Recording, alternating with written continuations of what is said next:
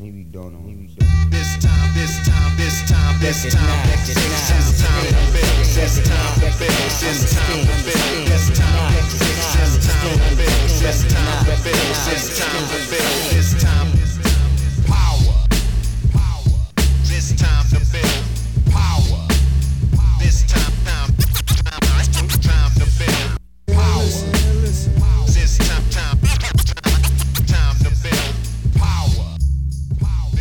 What's up, everybody? I'm your host, Chris Hampton. And this is Nate Drolet. And we are here to discuss the what, when, how to train for Hueco Tanks, Texas. Maybe, certainly one of the top 3 most iconic bouldering locations on the planet. Yeah. Yeah, I mean, it's definitely one of the most well-known, and for good reason. Yeah. What's your experience in Hueco? Let's start there. Hueco was one of the first places I ever bouldered outside. From Texas initially, though that doesn't mean I actually ever lived close to Hueco. Right. I was still like 10 and a half hours away. You're a whole country away, essentially. Yes. Yeah. Or if I was in Europe, I'd be like 4 countries away. But yeah, it was... that, like, to me, that was the place that everyone always talked about. Like, that was what you aspired to. And I made a few trips while I lived in Texas, and then a few trips after I moved away.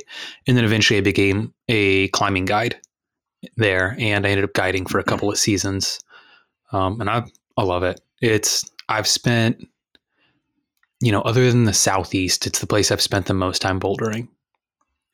Do you know how many seasons you've spent there?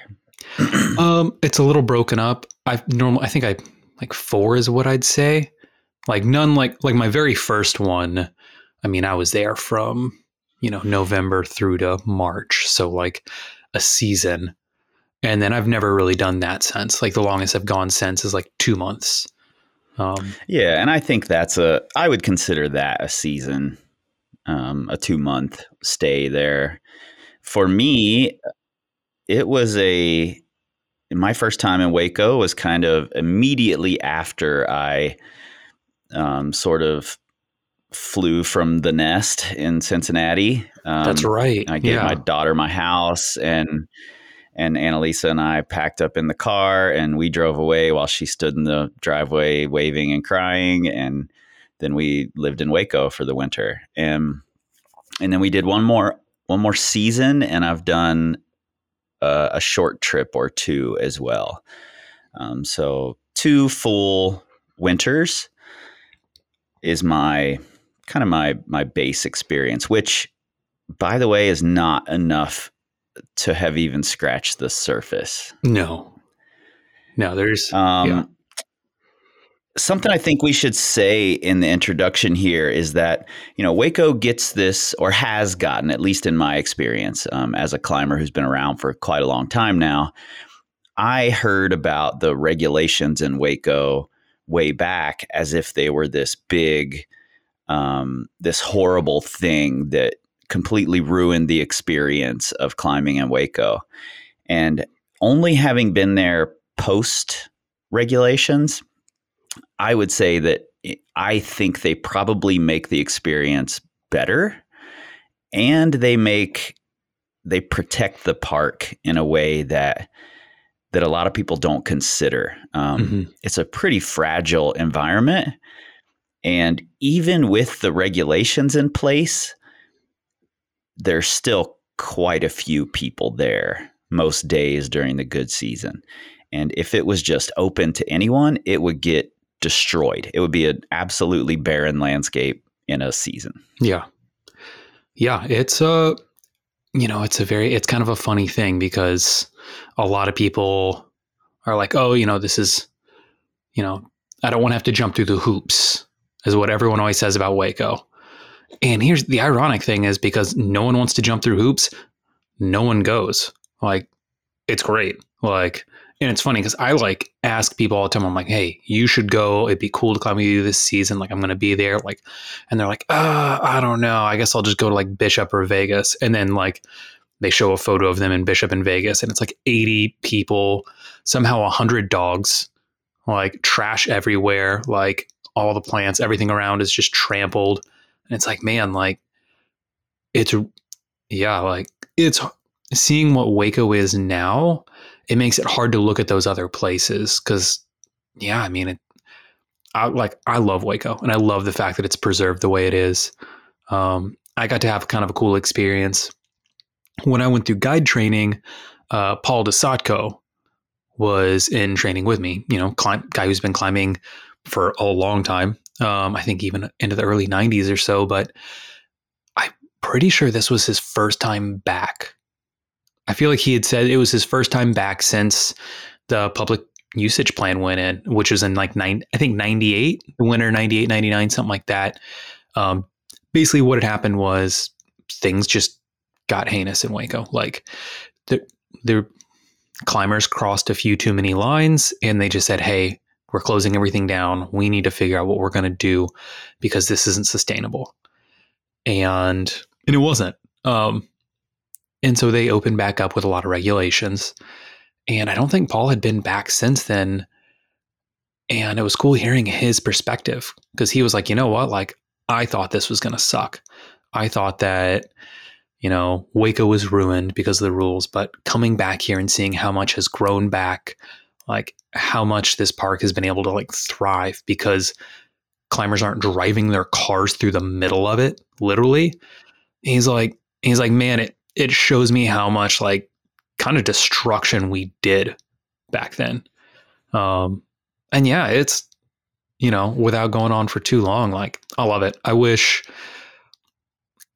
more areas would be proactive early on so that it didn't get to the point to where we needed to lock things down and have a minimum or a maximum number of people. Like, it sucks seeing so many beautiful areas just get kind of loved to death by climbers. Yeah. Yeah, totally. And this one would get just destroyed. Oh, no question.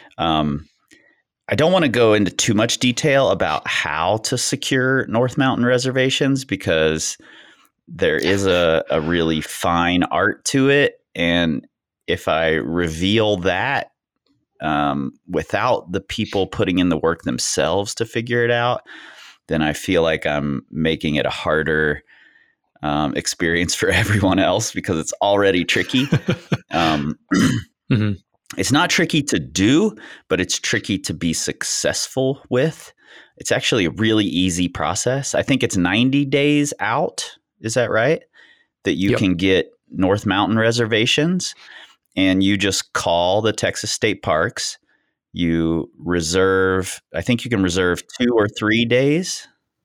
Is that right? 2 or 3? 3. Yep. So you just call that 90 days out. You reserve your 3 days, and then you wait a few days and call again. And it's actually pretty easy to get those reservations. And then if you don't end up using the reservations, you can call and day of and say, I'm opening my reservation, and they'll let someone else in, which is a nice feature of it. It's a bit archaic, and it's a tough system for the rangers to use every day. It's busy mornings around Hueco. So I think if you dive into this and learn it, be respectful of it. I think that's the key thing I want to say there. And then you can hire guides for all of the other mountains. And there's North, there's East Spur, and there's West Mountain. So you can hire guides for all of those and have guided trips of several different varieties. And I'll link to a page that explains all of that for you in the show notes. It's a much simpler process than it sounds like. Yeah. Yeah. With reservations, that's for North Mountain, and it's self-guided. And you can book up to 3 days on, 1 day off. And one thing that Chris talked on that is really important and just helps the park and helps other climbers is, let's say you're like, oh, I want to go around Christmas time. You book all your dates and you end up deciding you're not going to go. Man, call them up and cancel. like tell them, hey, I'm not going to use these reservations, because that lets other people book ahead of time, and it just makes the whole process easier. Because what ends up happening is a lot of people make these reservations with, great hopes of their Hueco trip. They don't go. And then, it turns into just this huge, like, kind of waiting game, and it makes it harder for everyone. And if you are there and let's say you're booking 3 days on, 1 day off, but who can actually climb 3 on, 1 off, and you're not going to use one, the second the park opens, give them a call and be like, hey, this is Nature Olay. I've got spots for 4 people. We're not coming in today. You can give those spots out. And what that does is it lets 4 other people who are waiting to get in immediately. Just be cool about it. Yeah, and if you are one of those people getting those North Mountain reservations, when you show up at the guide shack in the morning or the ranger's shack in the morning to sign in, just be sure and tell them thanks. They work hard there, and they're friends to the climbers. So say thank you. Let's jump into what to train. What are the kind of archetypal aspects of Hueco that we need to be thinking about when we're preparing for a trip? A lot of knee bars. When I first a lot of knee bars. And actually, I don't think it's a bad thing. This has been mentioned on the podcast a couple of times, and people are going to freak out at me saying this, but I think if you can practice knee bars in the gym, take your knee pad in and practice knee bars. They are a fine art. So go do it. Completely agree. One thing I heard all the time when I was preparing for Hueco was get ready for tons of in-cut little edges. And I found that, yes, that's true, but you can avoid in-cut edges if you want to. Hueco has the widest variety of styles of any area I've ever been to. Same. I think that's a common misconception, is people think everything is, in-cut crimps on a 45. And those exist. Like, for all you moonboarders out there, all you spray wall climbers, like, you can climb on those, and they do exist, but they are not nearly as common as you would think. And I would even say that they are not the dominant style of the area. Like, the reason why they are so popular is because there's just really a handful of them, where it's like, oh, it's Free Willy, it's Diaphanous Sea, it's Tequila Sunrise, like these really pretty clean faces with crimps kind of scattered up them. You hear about them because there aren't a ton of them. Like, if there was a million of them, then, everyone wouldn't know the few handful that there are. Yeah. And I do think, however, there are some specific things that you should be thinking about in your training that will go a long way. And those 3 things beyond in-cut edges are tension. I think at every level climbing in Hueco, body tension is a massive help. The holds can get pretty slippery. The feet can get pretty polished, especially on the really good popular boulders. So at every level, you're going to need better tension. Small feet, get comfortable using, pulling, pushing with tiny little slippery feet. And you might as well, if you haven't, learn some roof skills. Like get in a roof, get on a really steep wall, learn bicycles, heel hooks, toe hooks, recycling to hold swings, all these roof skills that really kind of show up big when you're climbing on a horizontal surface are really useful in Hueco. Yeah. I agree with all of those. Like, your legs come into play, and your midsection, like core strength, comes into play so much more in Hueco than almost anywhere I've been.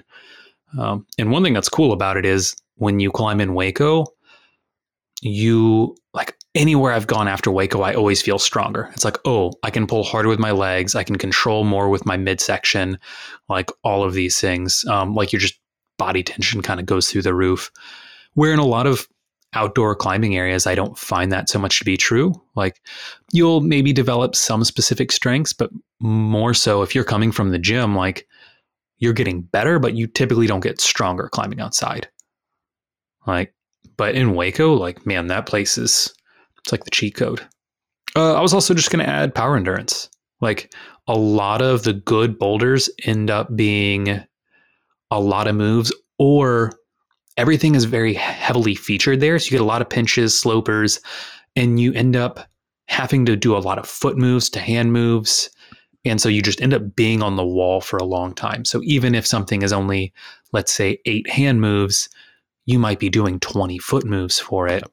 You know, I'm thinking about something like Purple Flowers right now, where you can cover the roof in really only a few hand moves, but you're pretty much spinning 360s with your feet. Mm-hmm. Yeah. And, you know, if your goals are those roof boulders, I think your core having some real power endurance is massive. It shouldn't all just be forearms. You should be pretty specific about your training for Hueco, I think. Yeah. Yeah. I'll get on a very tiny short soapbox for a second here. Have you ever been on a short soapbox? Come on now. Never in my life.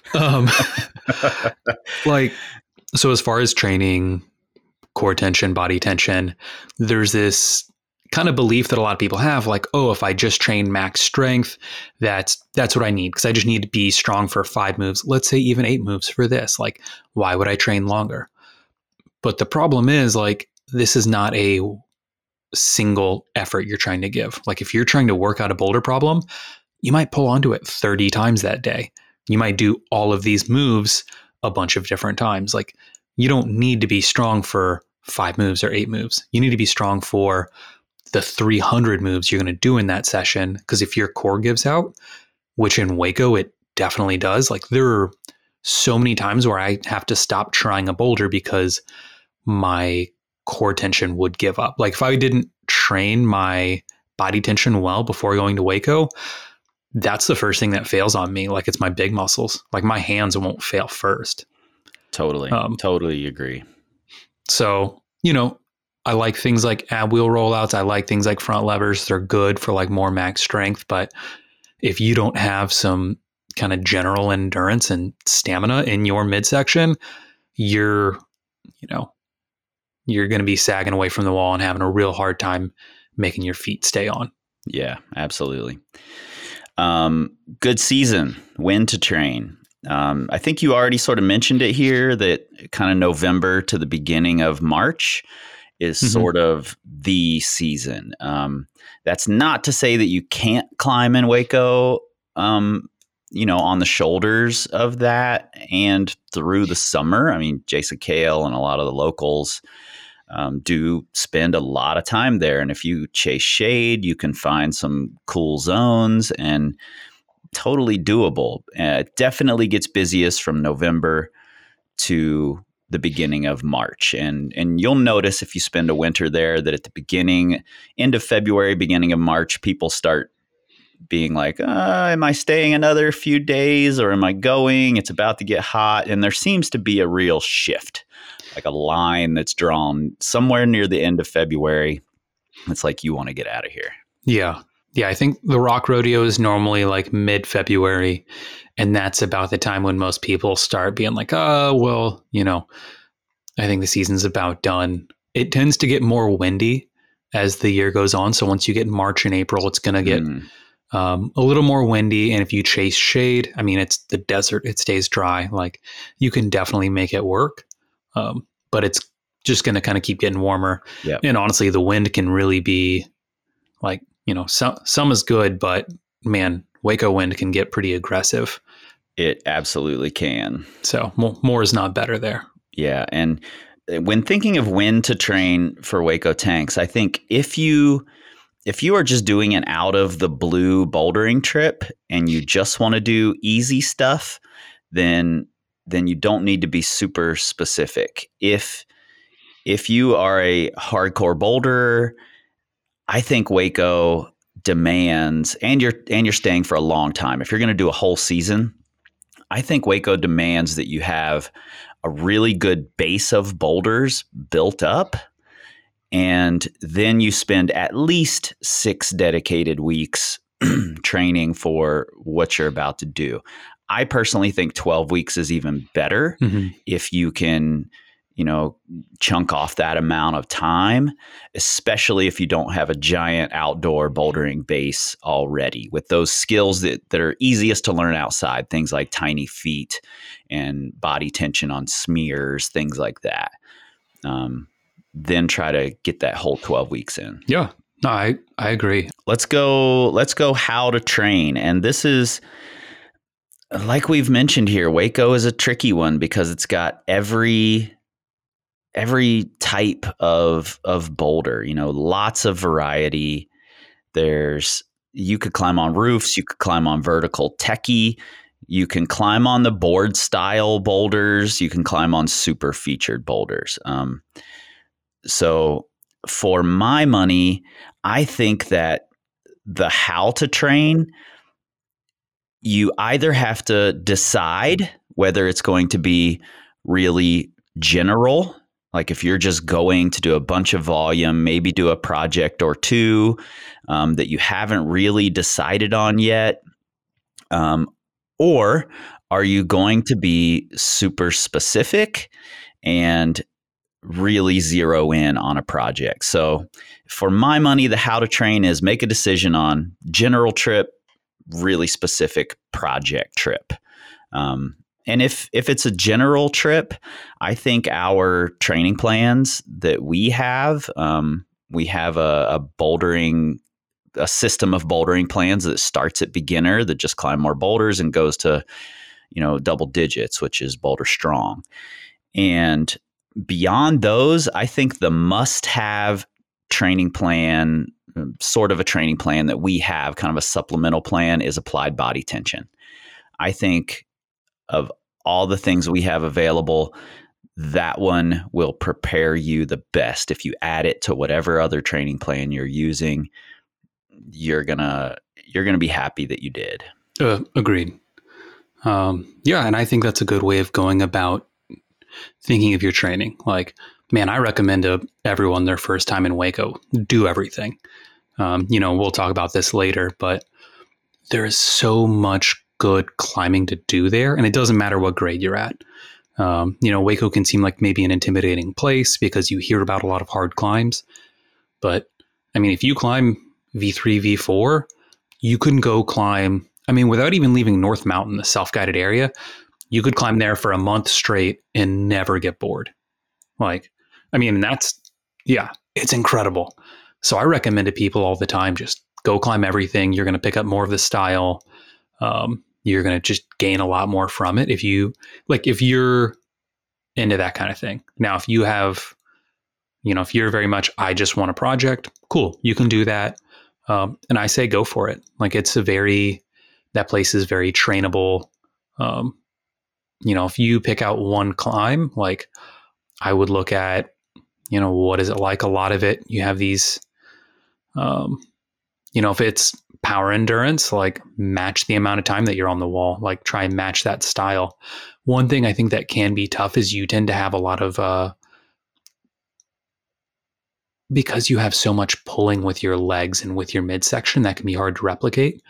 And trickery, it's hard to replicate bicycles. Mm-hmm. It's hard to replicate, you're smearing on the inside of a scoop that faces the wrong way to do a move. And especially if you haven't tried those things before, it can be challenging to know how it's going to feel. But yeah, I think it's a good way to go about it. Me, I'm a huge fan of do everything. Climbing in Hueco was where the mentality of all the boulders came from. Yeah, you and Ravioli Biceps, right? Yep. Yeah. And that was that first season when we were both there from November to, I think we were actually there till early April. And our goal was, let's try and climb 5 new boulders every day we go out. Yeah, do them all. I think that's such a great way to build up this really solid base of experience that you can draw on for all the seasons to come. The other plan I'd like to just mention here if you are happy with your like climbing practice, I think our Fingers Plus plan is a great way to prep for Hueco, in that it's all really specific fingers, pulling, and hips, which I think are, going to help prepare you for just about anything that Hueco can throw at you in a fairly general way.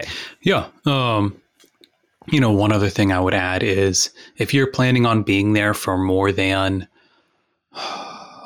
honestly, if you're planning on going there, like getting your legs conditioned to some degree is super helpful. There's just a lot of heel hooks, a lot of like kind of odd angled heel hooks and things like that. I'm a big fan of like cross-legged squats are something that I'll add into like my warm-up circuit, which is, if you sit down cross-legged and then stand up, kind of with your knees are basically like bowing sideways a little bit. But doing those, I'll do sets of like whatever, like 8 to 10 at body weight, just as part of my warm-up to kind of get the outside of my knees a little bit more conditioned. Doing stuff like that.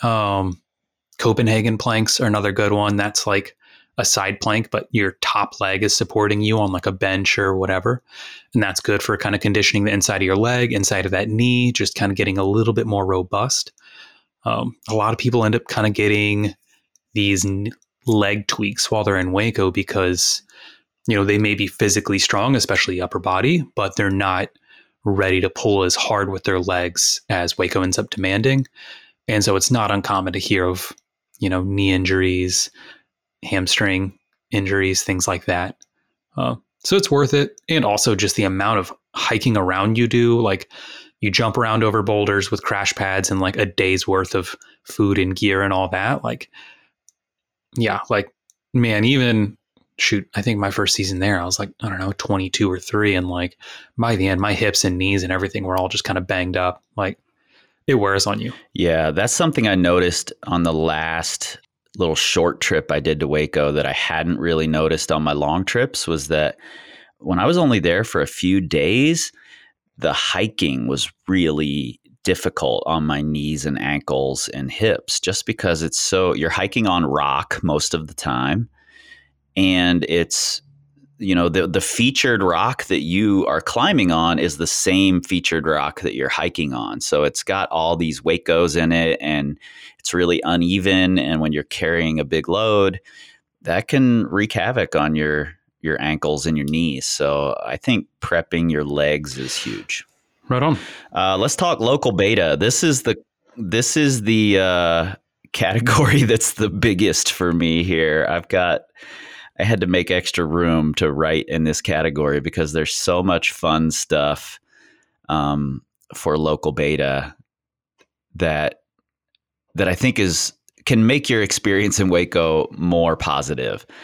It's really easy to just get trapped into the desert there and not ever go into town, or not take advantage of the local kind of fun things that are around. Number one for me on my local beta list are the Vista markets. Yes. Visit those places. They are the best grocery stores on earth, I'm convinced. It just feels so fun going grocery shopping at the Vista markets. And there's one fairly close to Hueco, and then there's one a little further into El Paso. We go to both depending on what we want to do. You can buy great burritos that they make right there in front of you. They make tortillas daily, and they have a huge donut and pastry selection that those women are making daily. And I love going in and just talking to those folks who are in there making things, and such a cool thing to be excited about going to a grocery store. Yeah. Vista is definitely on mine as well. The tortillas are great. Get them while they're hot. They're amazing. They make them like a couple times a day. So the burritos, let me tell you about these burritos. The breakfast burritos, it's a build your own, and it's $3.99 a pound. And if you're not from America, you're just going to have to understand that's a lot of food. It's a lot of food. It's $3.99 a pound for breakfast burritos. I think it's $4.99 for a lunch or dinner burrito. But as far as I know, I've tested this a couple times. As long as you get eggs in your burrito, they ring it up as a breakfast burrito. So you can have 3/4 of a pound of bacon and just a 1/4 pound of eggs. And that is $3.99. That is exactly what that is. It won't close and it'll be glorious. It's amazing. Yeah, like those breakfast burritos are, one of the reasons I go to Hueco at this point. Yeah. I dream about the Vista markets. I love it. Yeah. All right, what do you got next? And next up, I've got the Send Climbing is there. They're local and they make the best knee pads available. Mm-hmm. And you should go there and get a knee pad. Even if you have one already, go get a second. You're going to be happy you've got two while you're in Hueco. So how many knee pads do you own? Do I have to answer that question publicly? I have 2 Send pads. I have the short one and the long one. And then I have a couple of older knee pads that I used pre-Send Climbing being around that will likely never see use again. Okay. I think I've got like 6. So 3 of them are Send, and it's the same thing. Like I have one of the sleeves they make, a small one and a large one.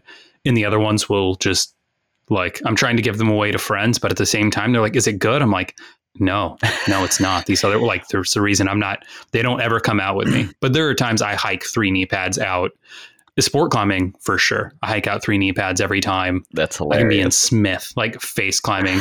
Oh, I'm going to try to bolt or not to be. Hold on. Which knee pads do I need? That's hilarious. Okay, cool. Actually, you just reminded me that we have 3 Send knee pads because when I bought the short one, I bought the long one first, then the short one. And then Annalisa was like, I need my own short one. And I was like, okay, fine. So now we have 3 Send knee pads and I end up carrying them all. So nice. Yes. Sounds about right. Yeah. Send also makes crash pads. They make, a bunch of different stuff. Also, if you're shopping for crash pads, not having to pay for shipping can be really huge. So yeah. And they make good stuff. Other stuff I've got, Cattleman's. I didn't have the steakhouse, but I should have. Oh man.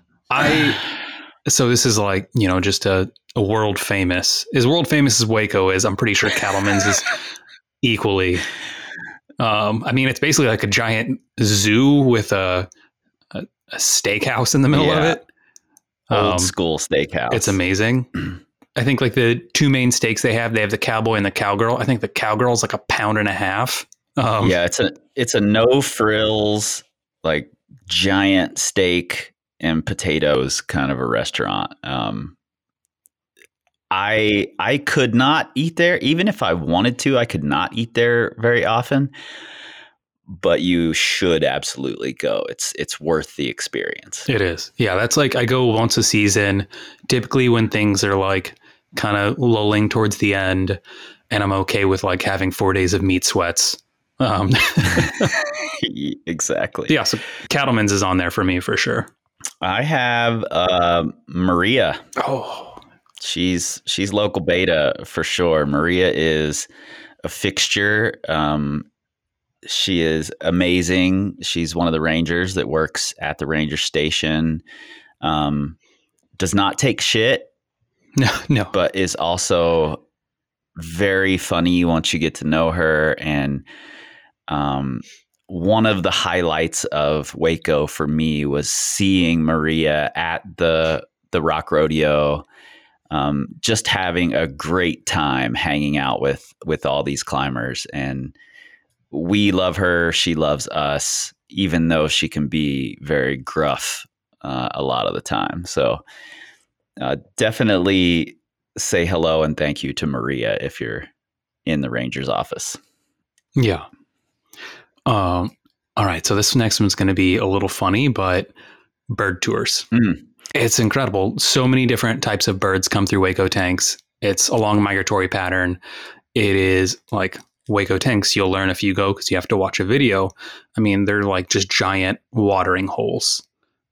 So a lot of animals come there, like a lot of, animal life, a lot of plant life is supported there.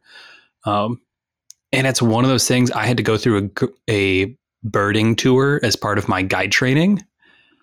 And I had no appreciation for, I don't know, birds in general before this. I was like, okay, Why cool. do we Yeah, need these things? exactly. Like, and I don't know, it was just great. Like, I really appreciated it. It probably helped the person who, I don't know if he's still the main guy who does the birding tours, but he was at the time, but just super psyched about it and was really knowledgeable about everything around. And you realize how much like, yeah, Hueco draws to from other areas. Yeah, I just thought it was great. I thought it was really interesting. Also, any chance to just be out there and be able to appreciate like the desert in that area and like be able to appreciate Hueco more, I'm here for it. Yeah, and number one, I love seeing anybody who's really knowledgeable and really passionate about the thing they're doing. Mm-hmm. It doesn't matter whether I'm super interested in the thing or not. I love watching people get excited about those things.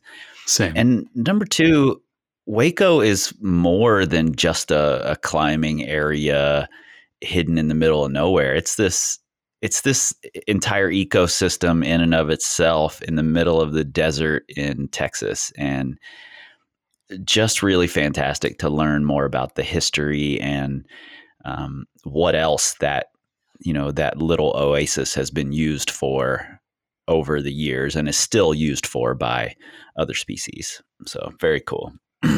Yeah.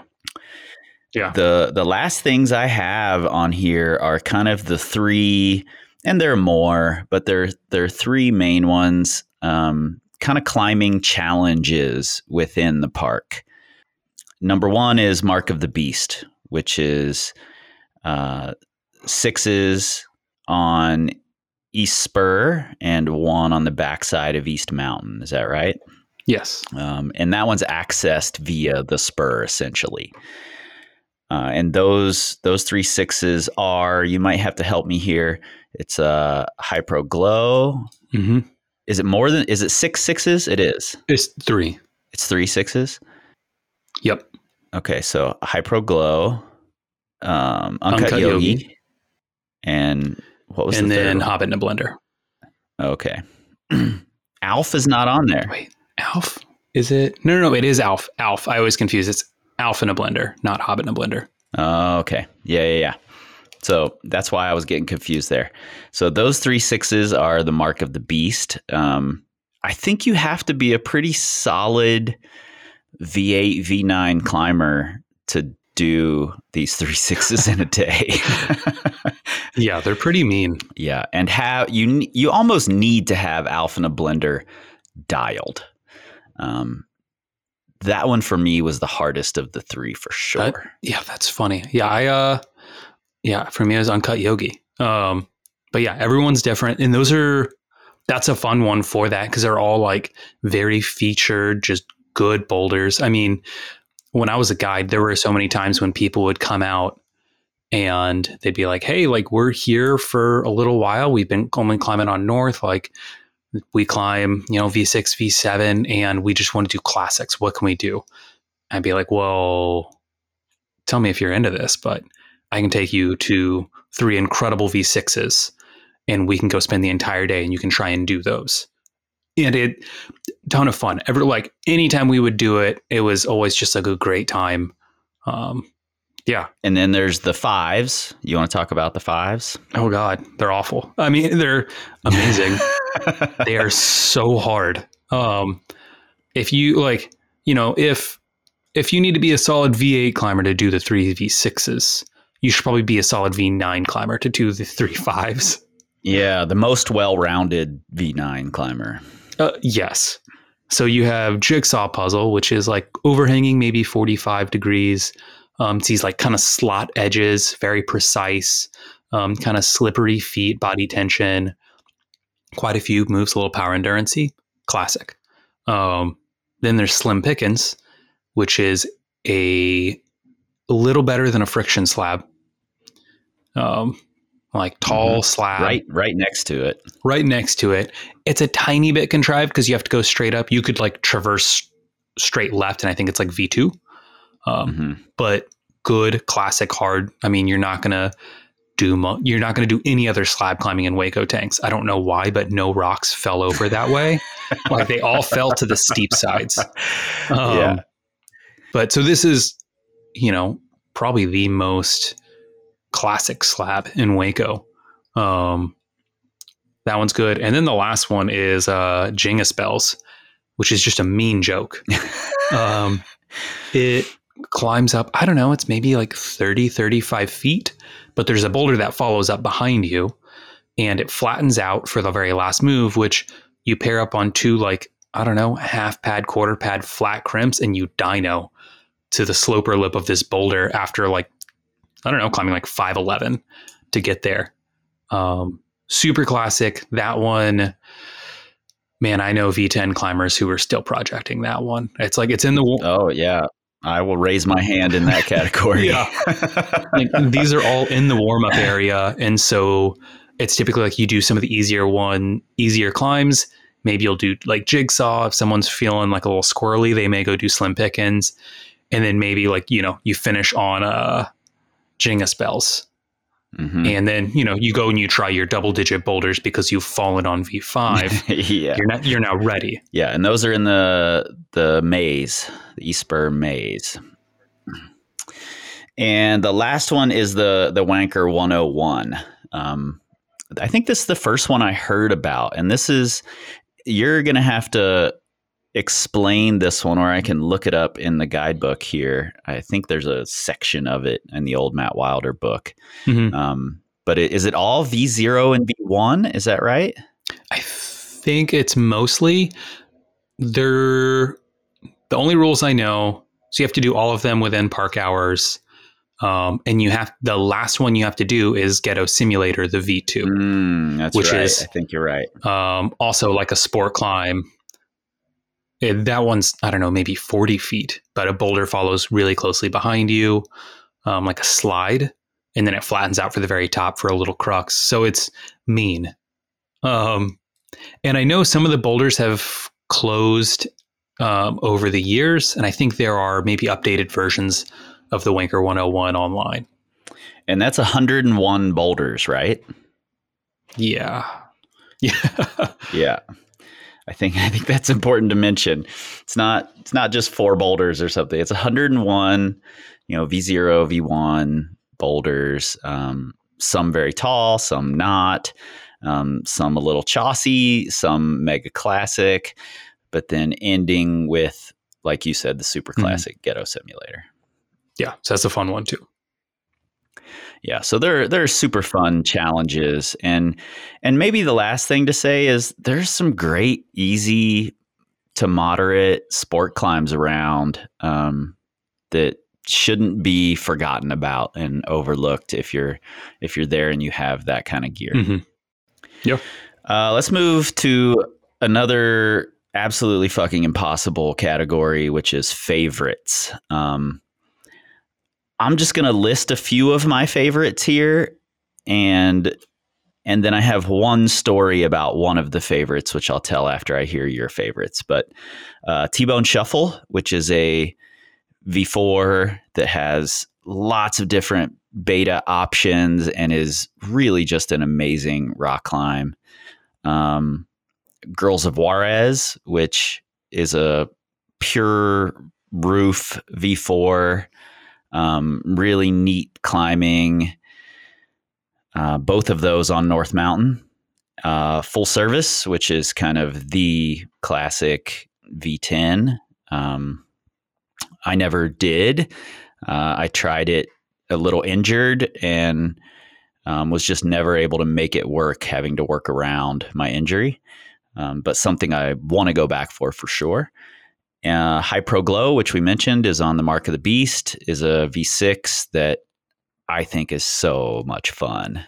Just one of the coolest. It's a great height. It's got a really crazy starting position and just really fun to climb. What are yours? Let me start by saying that this is a favorites category. This is not a classics. Anyone who knows me knows Yes. Like maybe a good way to describe this was one day I was having a conversation with Zach of 42 North Bouldering, who you did the Boulder Builder course with. Mm-hmm. And we were just talking about different climbs. This could have been Hueco. This could have been in the new. I don't remember. But he just like paused and looked at me and he's like, Nate, you know, for someone who's strong enough to do a lot of good rock climbing, you don't. You climb a lot of choss, Nate. Oh man, I have a very large place in my heart for just I like good movement. Like, to me, something doesn't have to be the most beautiful rock climb ever. If it moves well, I'm here for it. So I mean, that said, my favorites, like I've got a couple good ones. Power of Silence is on there. It is like just deceiving. Like, I am not like a super strong crimper. It's basically a 3-move boulder on kind of okay holds. They're not bad, but it's a dihedral that's like a little too steep. The feet are a little too slopey, you know, and the holds are tilted in just the wrong way that it makes it really hard. But classic V10. It's classic, but it's maybe not climbed the most at that grade because it is like, it's hard. It's just severe. But I love it. It's just, to me, it's iconic. Natural Disaster. It's a V10 on West.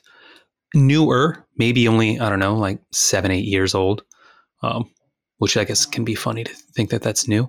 But it's great. It's like V8 roof climbing to this just off vertical panel, like maybe 10, 15 degree overhanging panel that climbs like granite.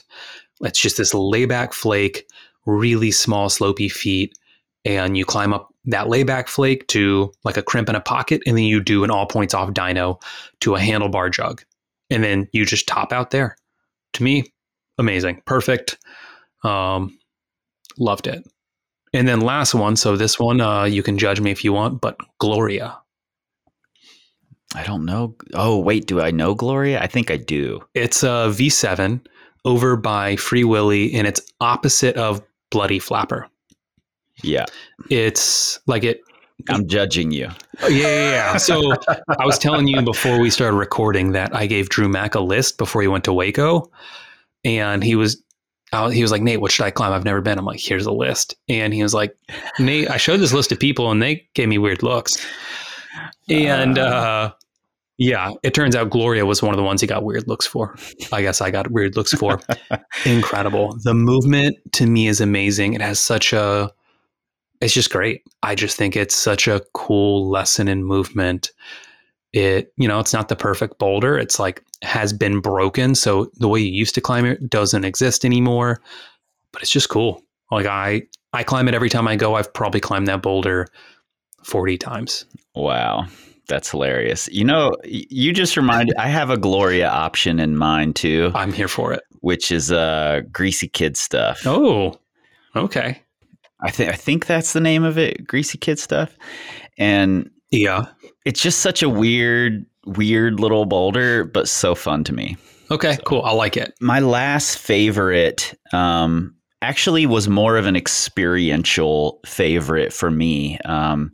You were there. We were down in the little Choir Boys cave, little hole that Choir Boys is in. And we were with a group of women, Marina, Julie, gosh, I can't even remember who all was there. Kate, Annalisa. Maybe Dahlia. Dahlia was there for sure. Big group of women and you and I. And it was one of the most windy days I've ever been in Hueco. And we used pads to kind of plug up all the holes where the wind was blowing through. And Marina and I both did Choir Boys Low, Revenge of the Choir Boy, I think they call it, back to back. And while Choir Boys is certainly not the best boulder around, that for me was just such a really fun experience to climb with Marina and to do that thing back to back with her and just watch the brilliance that is Marina in a way. So. Oh man, what a just great climber, super tenacious. Yeah, that's really cool. I remember that day really specially too. What's funny about Choir Boys is So when I first started climbing, I was telling you like Hueco that was the place. Everyone had their projects. That was the place you aspired to. So I started climbing in Houston, and a lot of people there had moved from Louisiana, kind of for work and things like that. Well, everyone looked up to this younger guy who was about my age from Louisiana, and they talked about him all the time. And I didn't meet him till a few years later, but his name is Ben Spaneth, who has now climbed like V14 Mini 14Ds, like is an amazing, incredible climber. But I remember when I first heard about Hueco and was hearing about outdoor climbing, people were like, yeah, Ben just did choir boys. Like just mic drop. That was like the sickest shit anyone had ever heard. They were like, yeah, he just did it. Like couldn't even fit in the knee bar, just climbed right past it. Which now in hindsight, it's like, I've seen people who are sub 5 foot fit in the knee bar. So it's like, right. It was probably just, we're all from Texas and Louisiana and didn't know how to knee bar. But yeah, it was just like, that was the pinnacle. And so to me, that was, I remember when I did finally climb it, I was like, oh, cool. Like there was a time where this was like the greatest peak. Yeah, that's very cool. I love how the times change like that. Yeah. But Choir Boys is such an interesting boulder, and that little hole I think is really interesting. There's some history down in that little hole. Mm-hmm. Very cool. Yeah. You got any other favorites, or is that all on your list? That's kind of it for me. The list could go forever. Exactly. And I kind of bumped some over to the overlooked classics because I was like, okay, I feel like my favorites should be ones that like maybe not everyone considers classics, but so I'll settle for this. All right. What about the must do's? These are the boulders that really exemplify the Hueco Tanks experience. I only have 2 here. Both of mine are really approachable and are ones that I think nearly everybody should do or at least try. And I have Moonshine Roof, which is just this really amazing roof boulder with this surfboard feature. It's long. It's got the typical, like, you're turning the lip on smaller holds than you wish you had after climbing on these really cool big jugs and Huecos and, climbing through these interesting body positions. So for me, that roof really exemplifies the roof climbing in Hueco. And then I also have Melon Patch, which is V0 or V1. V0, I think. But is tall. It's committing, and I think it really sets you up nicely, gets your head in the right place for climbing in Hueco. I think Moonshine Roof is on east, yes, and Melon Patch is on north, so everybody can go do Melon Patch. And just such a neat boulder. I climbed it over and over and over that first day. Nice. Oh man, so I only had 2 on my list. One was Moonshine Roof, big, surfboard out of a roof, amazing. And at V4, like, and even if you don't climb V4, you can pull on any section of that boulder and still like do a bunch of moves. Like you could be a V2 or V3 climber and still like hop onto the surfboard and just like, double heel hook, paddle your hands out for a couple of moves. And yeah, like you can get enjoyment out of that. And the other one is Baby Martini. Another roof one. It is. And it's the same in that, the opening, 20 feet. It's like a 45-foot roof, something like that. Yeah, it's big. Tons of climbing, all low to the ground. So you don't have to worry about like bad falls. Massive jugs for the first like 30 feet or something. And then a little crux at the end. I don't think it's not the best V6 in Hueco, but man, you get to climb like just so much roof. It's amazing. Honestly, like, I've said this before, but I think you should the must do in Hueco is just climbing everything, in my opinion. Yeah. It's all good, but if I had to pick, Moonshine's up there and Baby Martini would go up there too. Climb all the boulders. What do you have for overlooked classics? These are the ones that are kind of they're very typical of the Hueco experience. They're classic boulders. They're so fun, but we never hear anything about them. Nobody talks about these boulders for some reason. What do you have? All right, so this is a good list. I'm just letting you know right now. I've only got one. Oh man. Okay, so I got 5. Okay, perfect. First is Dab. Oh yeah, that's so fun. It's a V4 on the front side of North, and it's cool because it's actually in a cluster of trees. Mm-hmm. So you go in, it's off the path, you're in the shade, like surrounded by trees. There's like birds chirping. It doesn't like comparing that to like the top of the chains where you are very much surrounded by just brown rock and desert. Like this is the exact opposite experience. Like it's cool. It kind of just reminds you how much like desert life there is. It's a mean little V4, fun. I think it's got some slopers. If I remember right, it's all black rock too, which is not typical for Hueco.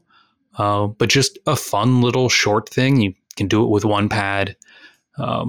Classic. Yep, I agree. Keep going. What else you got? All right. So Bad Religion. Oh yeah, good one. It's a slightly harder version of New Religion. And like New Religion, incredibly classic V7 that if you were a pretty experienced steep gym climber will feel great to you. It's like kind of crimpy finger buckets, giant moves in between them. Like I feel like if you stumbled upon this in the 90s, you would be like, this is the sickest thing I've ever seen in my life. But nowadays, if you come from the gym, you're like, oh, I've climbed 400 versions of this already, like this year. Right. Still incredible. It's not common that you'll find it outdoors. So that's New Religion. Bad Religion adds like a few huge moves, some compression, like recycling toe hooks and things like that. Yeah. And pumps you out just a little bit with like 5 or 6 power moves before the final crux dyno of New Religion. V8, in my opinion, it's the line of the boulder. And also if you climb V8, it's a good, I think it's an attainable boulder at that grade. Like none of the moves themselves are super stopper, just fun to work. Nothing super sharp, all around. Love it. The long haul, it is also on the East Spur, super tricky little V8 with like heel cams, toe hooks. Yeah. Like a slopey lip encounter. And it doesn't get a lot of love because there's a bit of a dab boulder for the last move. But that's actually what makes it really cool is because you have to do a little bit of a hop move. And if to a jug, but if you swung out wildly, you would hit this boulder. Like not aggressively, but you would dab. But because of that, you have to do this like kind of tough tension hop. And it makes it just really unique. Movement's great, holds are great. Like you're matching this almost vertical wall sloper. But because you're locked in like heel toe cams below a roof, you can paddle on these like almost non-existent holds for V8. Awesome. All right, 2 more. Try Harder. It's a V9 on East, and I don't think it gets enough love because it's on the backside of a classic boulder where Hobbit in a Blender is. So most people stay over there. Also, it's really close to full service. So most people who can climb in this grade range, it's like every bit of V9 to do this one. Like if you can climb in that grade range, you're probably going to save your energy to go to full service. So people skip it, but classic roof climbing, just great knee bars, toe hooks, huge moves, slopers. There's a V4 stand that by itself is great and challenging. So Try Harder. That's it. And then the very last one, overlooked classic, is Hog Left. It's on North Mountain. It is at the top of the chains, so it's where everyone warms up. You just pop into a little hole. Hog Right the Hog is a V5. Hog Left is 7. And it's these cool, wavy, penchy features that you maneuver around. And so let me explain an experience a lot of people have by picking on someone.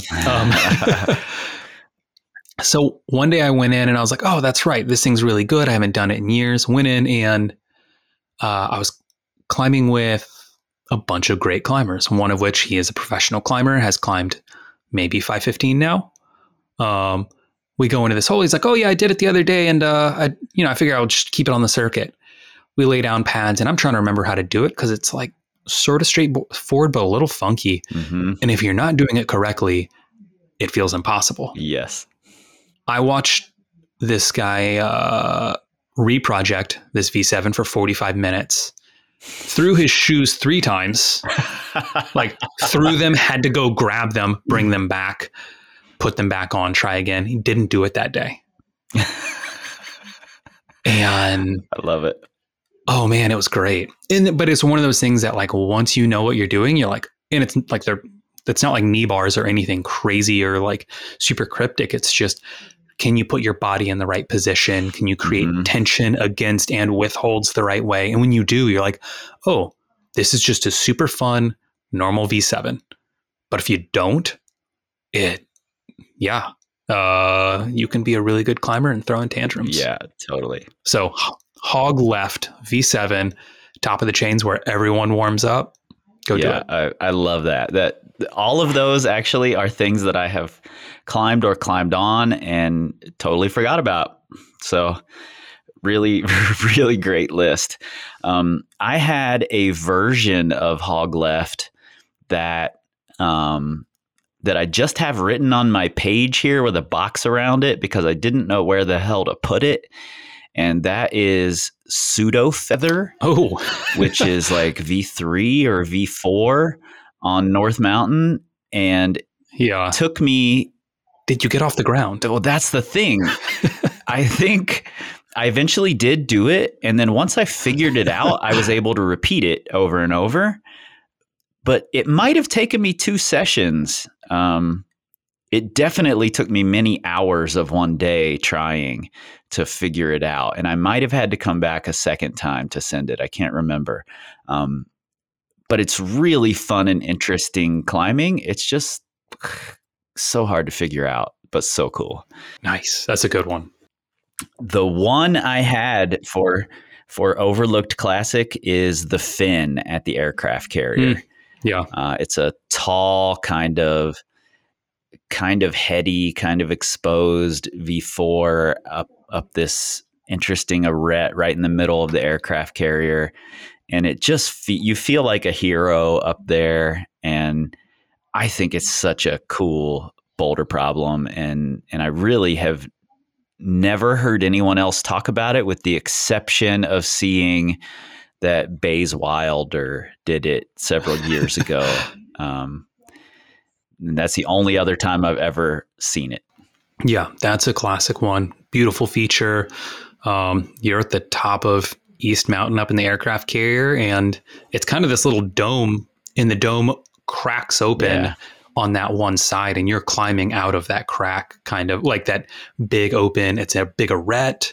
And there's a huge slab behind you, like that goes down, not in a way that you would fall and roll down it, but several hundred feet it pitches down into the canyon.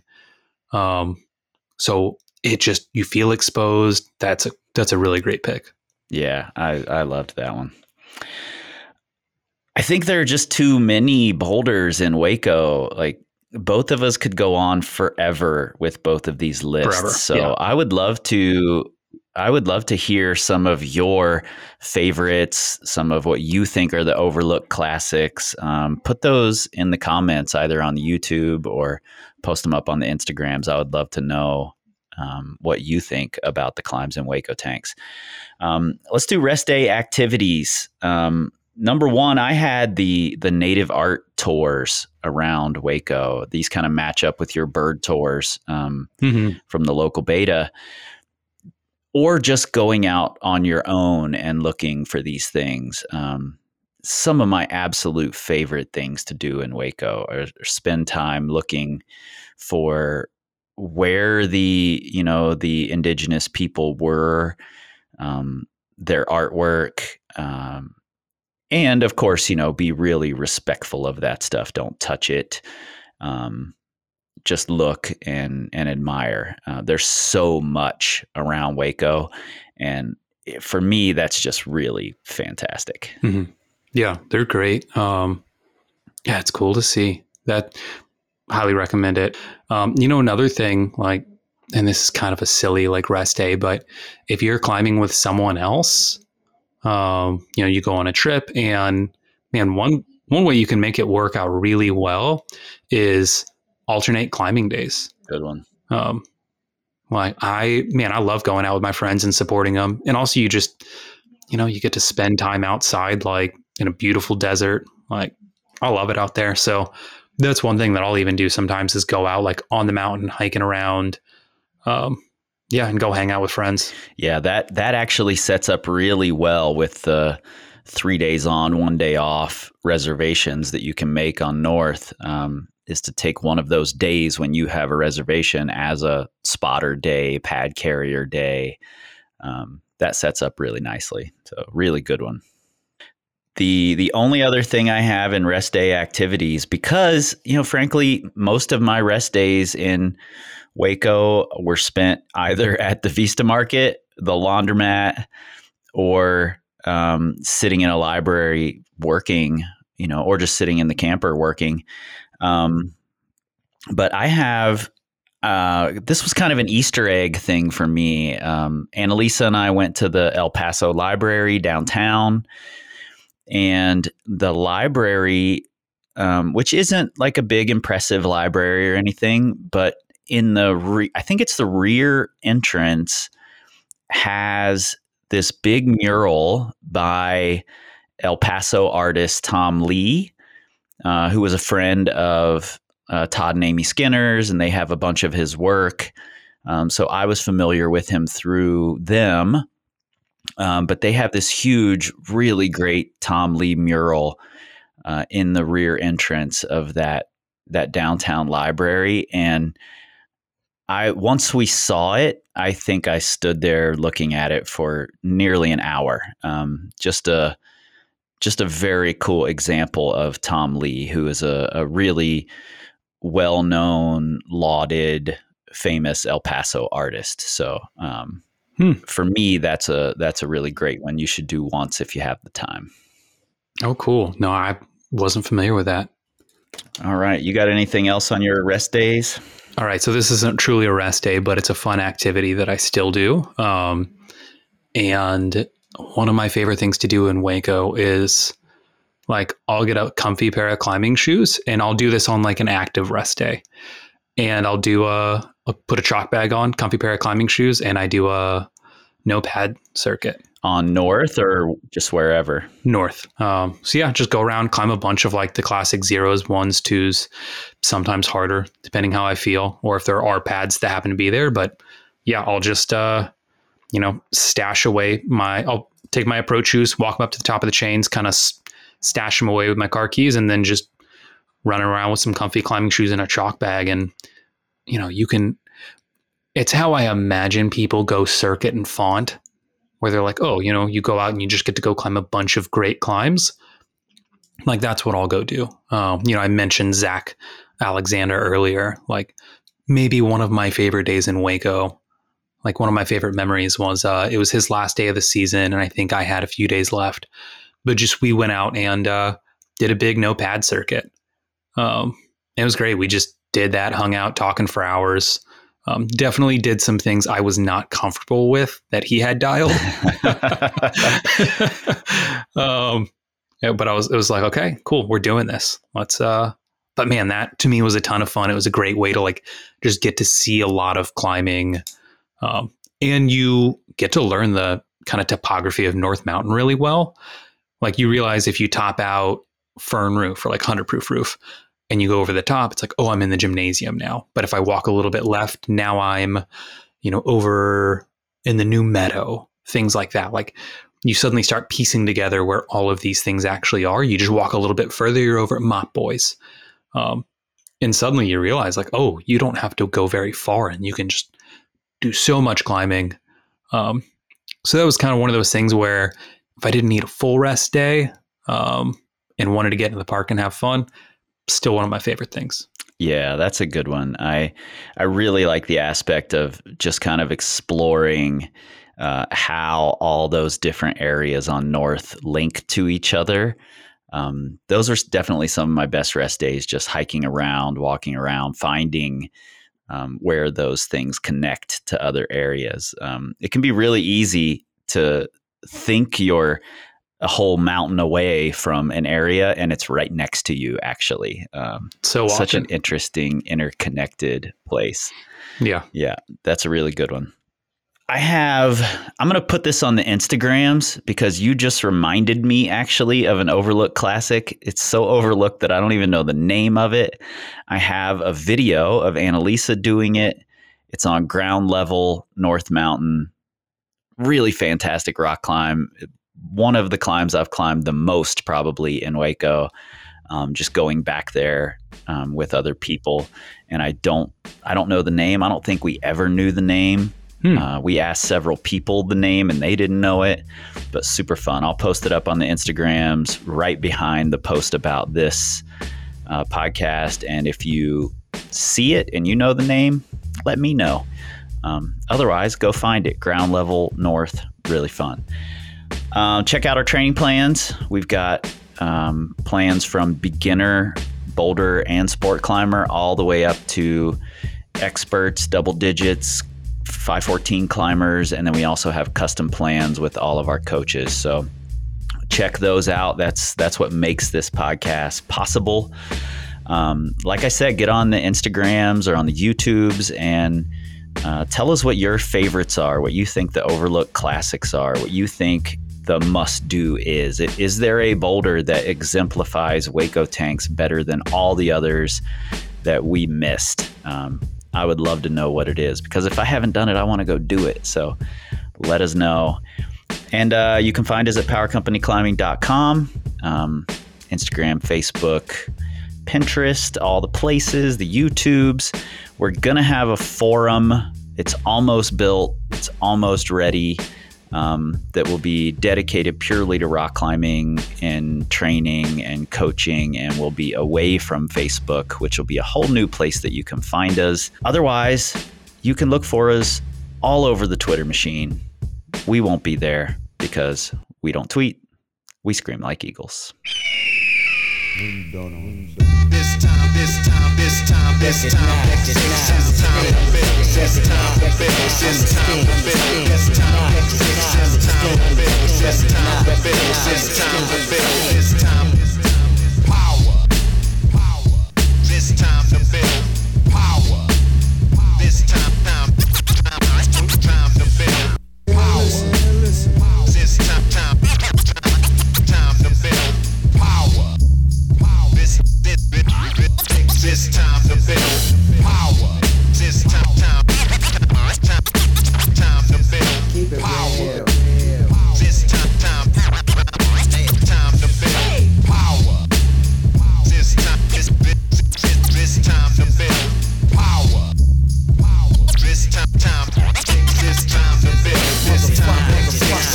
This time to build. This time to build. This time to build. This time to build. This time to build. This time to build. This time.